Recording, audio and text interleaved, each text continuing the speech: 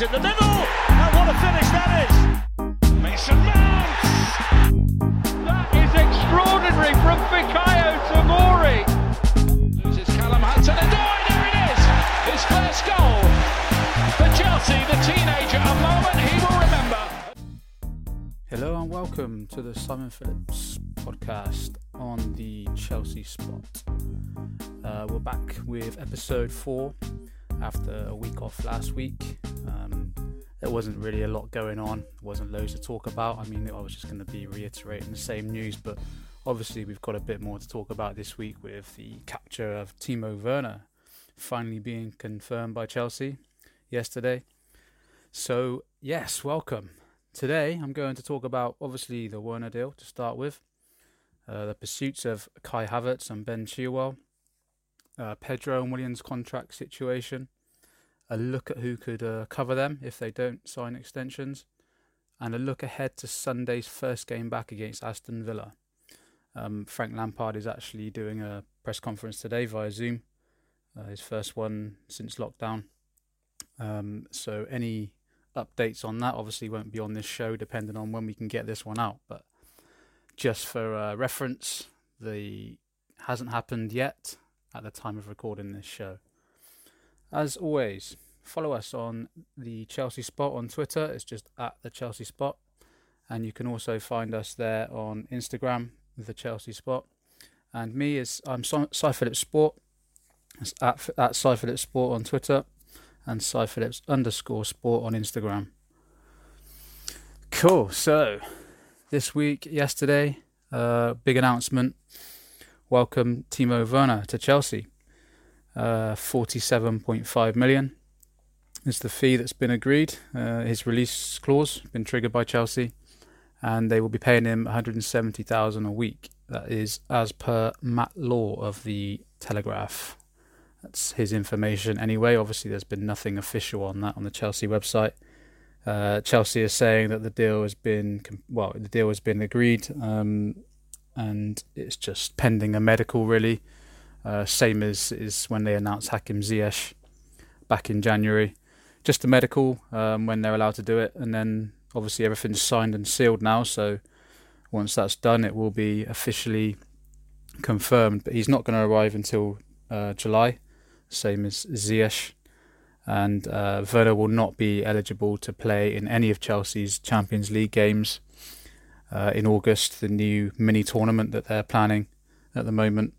And neither will Ziyech. Obviously, Chelsea can't register any more players in this official season, so you won't see any of those two in action until next season now, which is due to start in September. But yeah, he's done. The deal is done. Chelsea fans obviously celebrated on Twitter after waiting a few weeks to fully get excited about it, even though it pretty much had been confirmed by every top source that he was going to be a Chelsea player. So, yeah, we've got that to look forward to next season. What a signing. What you can actually call a true marquee signing. A real show of intent from Chelsea. The sort of signing that, that we grew used to seeing, a sort of a Fernando Torres 50 million deadline day in January. That kind of has that kind of feel about it.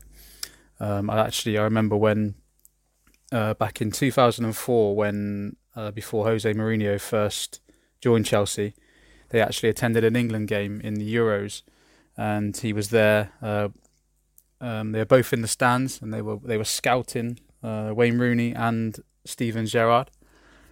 Obviously, with the full intent to sign both of them at the time. This was Roman Abramovich going all out to transform Chelsea under Mourinho. And obviously, you know what happened with the Gerrard deal. He was very close to signing, but he decided against it at the last minute. I think Rooney was actually pretty close as well, but obviously that one didn't happen. But yeah, the rest is history from there. But that's the kind of feel that this Werner deal has about it. It's a massive show of intent from Chelsea, and definitely one to get excited about. So welcome Werner. Moving on, Kai Havertz. Yesterday he's caused a bit of a stir on Twitter.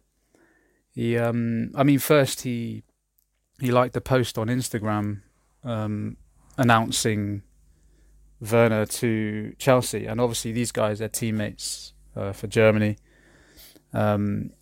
So it's no surprise that he's happy for his teammate, but obviously the coincidence was there already, seeing as he's been heavily linked with moving to Chelsea. And then shortly after that, he liked a comment on his own page from a Chelsea fan simply saying, "Announce Havertz." That was liked by Havertz himself. So, I mean, no, of course that wasn't an accident. Of course he legitimately meant to like it. He swiftly unliked it, probably a couple of hours after, realising what he's caused on social media. Chelsea fans were in a frenzy. So, players will like stuff all the time, but if you look through Havertz likes, he doesn't like a lot of things. The last thing he liked was Rudiger wishing him a happy birthday. Rudiger doesn't often wish happy birthday to people. You can see that as well.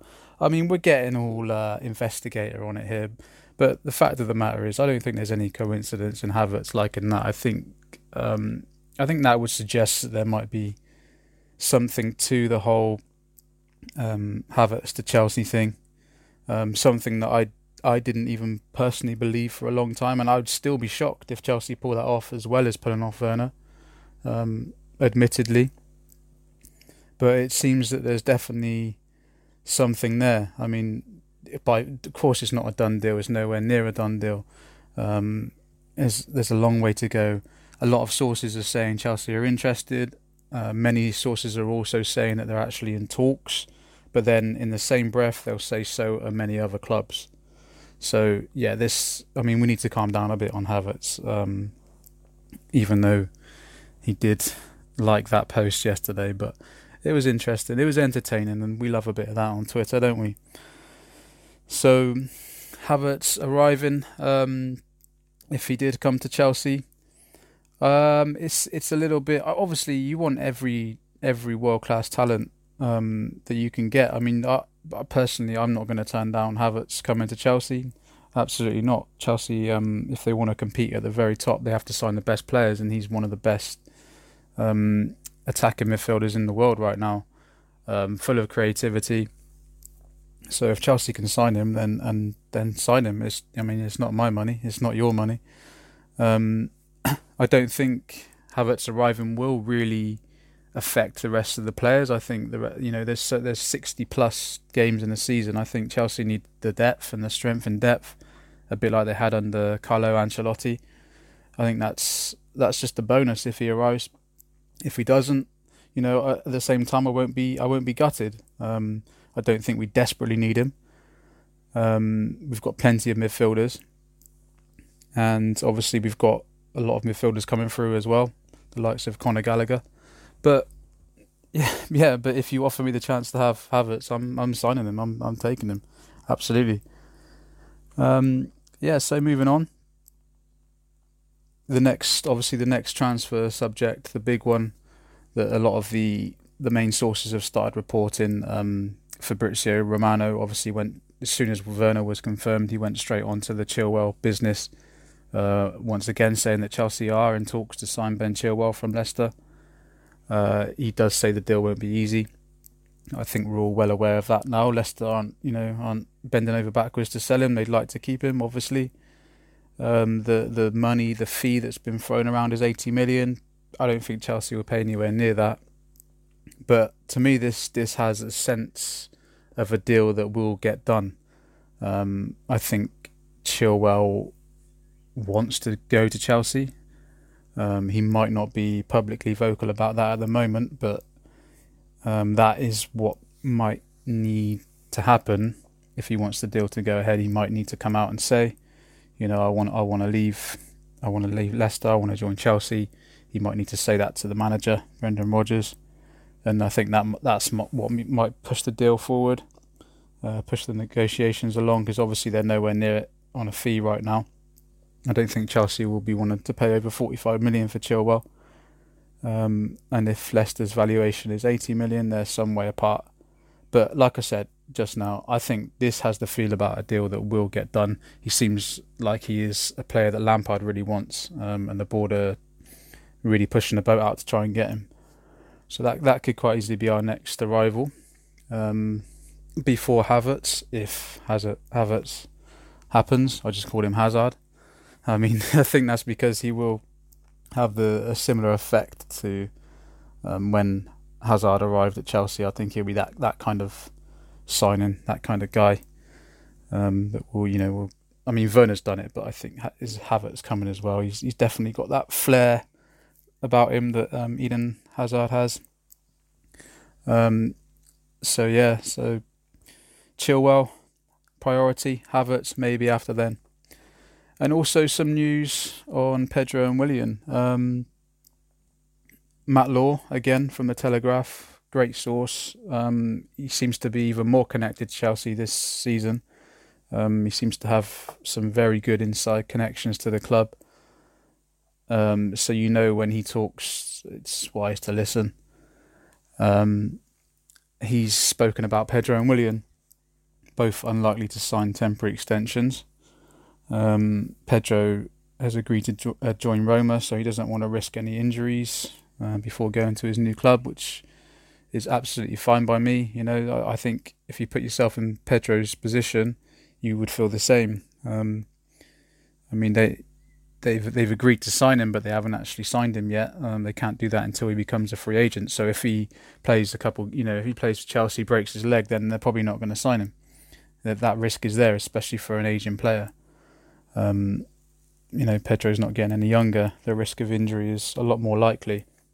I don't have any quarrel with him if he doesn't want to sign this extension. Same with Willian. If he doesn't want to sign the extension because he doesn't want to jeopardise his next move, then fair enough. That's absolutely fine. The situation with that is Chelsea have until June the 25th, which is 6 days from now, at the time of recording, to agree temporary extensions with Pedro and Willian to take them through to the end of the season. If they don't agree a deal by the 25th of June, then they will only have to play until the end of their contracts, which is the 30th of June. So technically Chelsea will have them for 2 or 3 more games, I think. And then that will be it. Their Chelsea careers will be over. So 6 days to seal that. If not, Chelsea have a contingency plan in place. As we heard from Liam Toomey from The Athletic this week, Ruben Loftus-Cheek has been playing wide left in training. He also played there, I think he came on as a sub and played there in the 7-1 victory over QPR last week. The friendly, the pre-restart friendly, if you want to call it. So that's interesting to hear that. He has been deployed wide before, Loftus-Cheek, through certain periods of his career when he's a bit younger. It's not his best position. He doesn't love playing there, but I think he's played there for Palace as well. And he has been quoted as saying before, he just wants to be on the pitch. He'll play anywhere, but he feels his best position is in number 8. And I think most people will agree with that. His best position is centre midfield in the number 8, being a bit deeper and using that drive he has with the ball from deep. I think that's his best asset. So when he's playing wide, I think you lose a bit of that. But if it's a temporary measure, then it's a quality temporary measure to use. It gets him game time again, gets him used to playing, match fitness, etc. So yeah, that's a good option to have. I can certainly see why Lampard is trying him there. Other options we have is Mason Mount or Ross Barkley. They've both played wide for Lampard this season and previously in their careers. Mason Mount, I think, is probably the more natural one. He plays well as an inside forward or a second striker. He's done that a few times for Chelsea this season. He's actually quite good there, so I wouldn't be concerned if Mount plays there at all. Same with Barkley. I think he's got that energy and pace to be a nuisance there. And then obviously we've got the young Tino Anjorin. He's more of a Loftus-Cheek number 8 style player, attacking midfielder. But he can play there. He can play wide. I've seen him play there. Another option that can cover the two that potentially will be leaving. And then I've also heard that Tino Livramento from the academy, a player you might not have heard so much about, 17-year-old wide right player, very young obviously, but he's been training with the first team a few times. Yeah, I think mainly he's been like a right back or a right wing back, but yeah, he's definitely a wide player, high energy, can play on the wings, a lot of pace, direct player, as you'd imagine from a youngster coming out of the Chelsea academy right now. He's got bags of talent, but another option that Lampard might be willing to use, at least on the bench. Obviously, we've got, you can use 5 subs for the rest of this campaign, and you can name nine of them on the bench. So there's a lot of spaces to fill. So we are going to see quite a few academy players at least sitting on the bench. They might well be used if they're needed. So yeah, it's wise for Lampard to get a lot of them training with the first team. I know Armando Broja has been playing as well in the first team training sessions and regularly since it restarted. He's another great player, centre forward. So they've got lots of options. I have no concerns at all if Pedro and Willian go. And like I said, I totally understand it if they feel that that's right for them. We obviously thank them for their service and wish them luck for their next move. So that's as I said earlier, Lampard's presser is today. It will be via Zoom, which is going to be weird. But I mean, this pandemic has brought a lot of weird first time things going on with football, obviously without the fans and things like that. Nothing's going to be normal for a while, I don't think. So we, press conferences via Zoom. That's today at 1:30. I'm recording this on Friday the 19th of June. So I'm recording before it's happened, so I can't talk about that. But I'm sure by the time you've listened to this, you would have heard what Lampard's had to say and given some hints on his formation, or who's injured, who's ready to go. Obviously, they're playing Aston Villa on Sunday, first game back, and it's an opportunity to get 3 points. A nice game, really, to come back into as a first game back. No easy games in the Premier League, we know that, but I think it's not the worst game to come back to. So I've got some predictions on that. I'll talk through that in a second. The formation, I've changed my mind a lot on this. How Chelsea will line up. Obviously the formation I think will be a 4-3-3, but the personnel is what I keep changing my mind on. So if you do read my articles on Talk Chelsea, you might see something slightly different to what I'm saying here. I have changed my mind actually. But yeah, I think 4-3-3 Lampard will go for. This is what I believe Frank will play, not what I hope. Although it's probably not a lot different actually to what I hope as well. I think obviously Kepa starts, Reece James right back. I think the two centre-backs, Lampard seems to favour Rudiger, so I think Rudiger will start with Christensen. So you've got your ball player and your stronger player with the aerial ability. Good balance. Personally, I don't think it's our best centre-back pairing. I think I would go with Zuma over Rudiger. Possibly Tomori over Christensen, but that's kind of 50-50 there. None of them have really stood up, so it's difficult to judge them. None of them have stood out as being, as saying, I am the first choice centre-back, drop me, try and drop me. None of them have done that, so that's disappointing.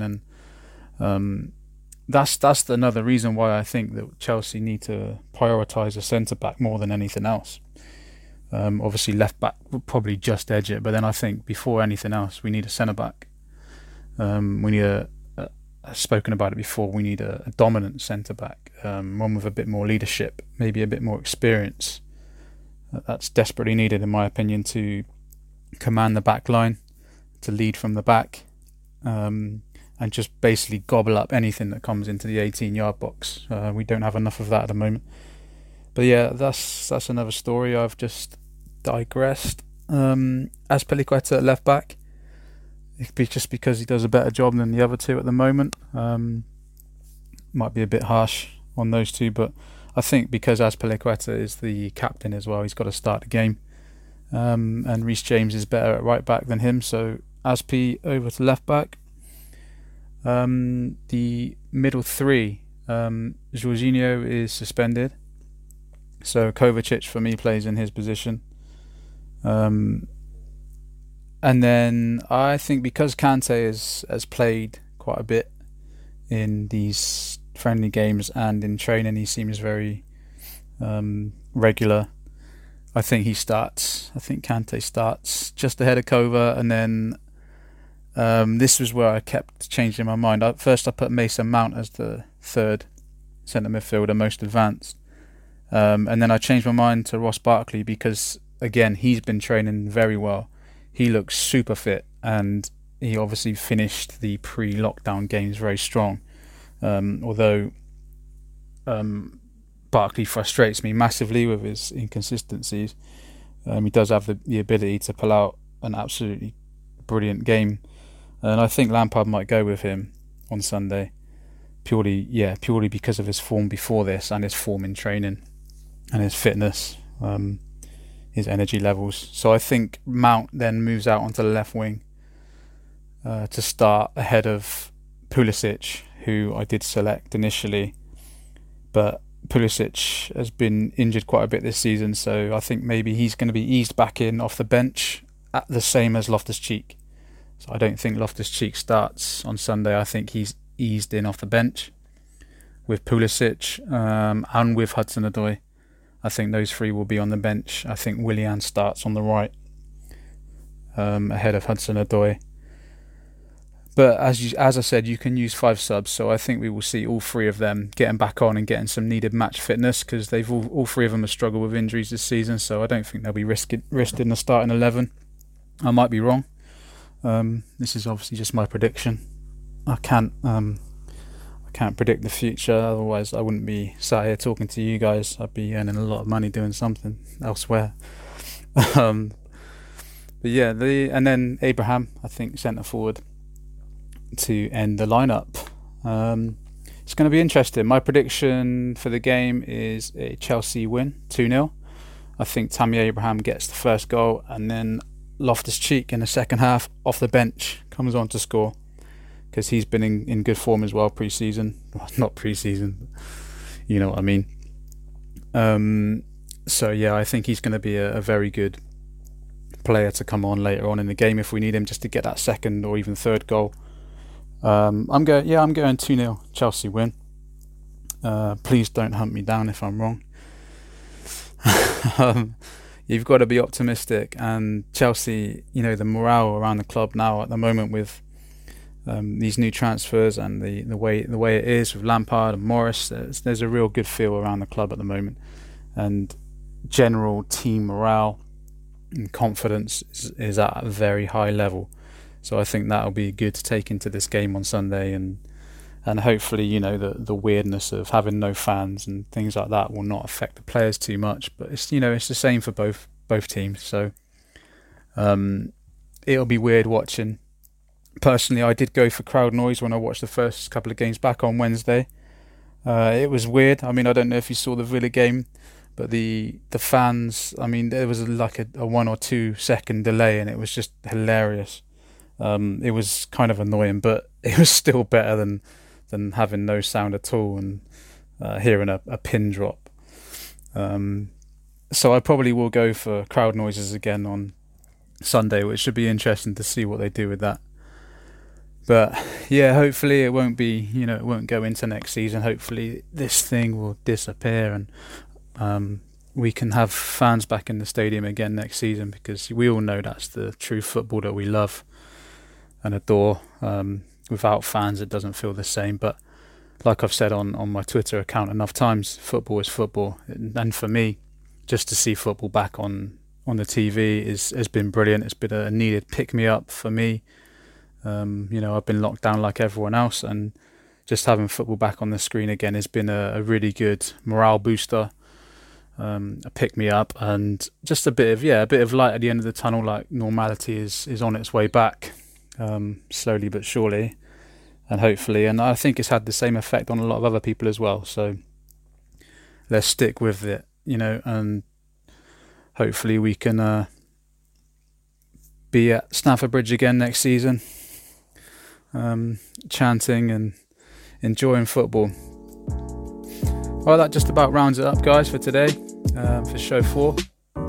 I've not done a Q&A because I did have a little bit more to talk about. So, you know, as always, you can drop a DM if you have some questions for me on Twitter. My DMs are open. And next week I will go back to doing Q&As again because I do enjoy them. It's good to interact with you guys because it's, as I say, it's often difficult to do that on Twitter. But thanks again, guys, for listening. You can follow the Chelsea Spot on Twitter and the Chelsea Spot on Instagram, and Phillips Sport on Twitter and Phillips_sport on Instagram. Thanks a lot, guys. Enjoy the first game back. I'm absolutely buzzing for it. Until next time, goodbye.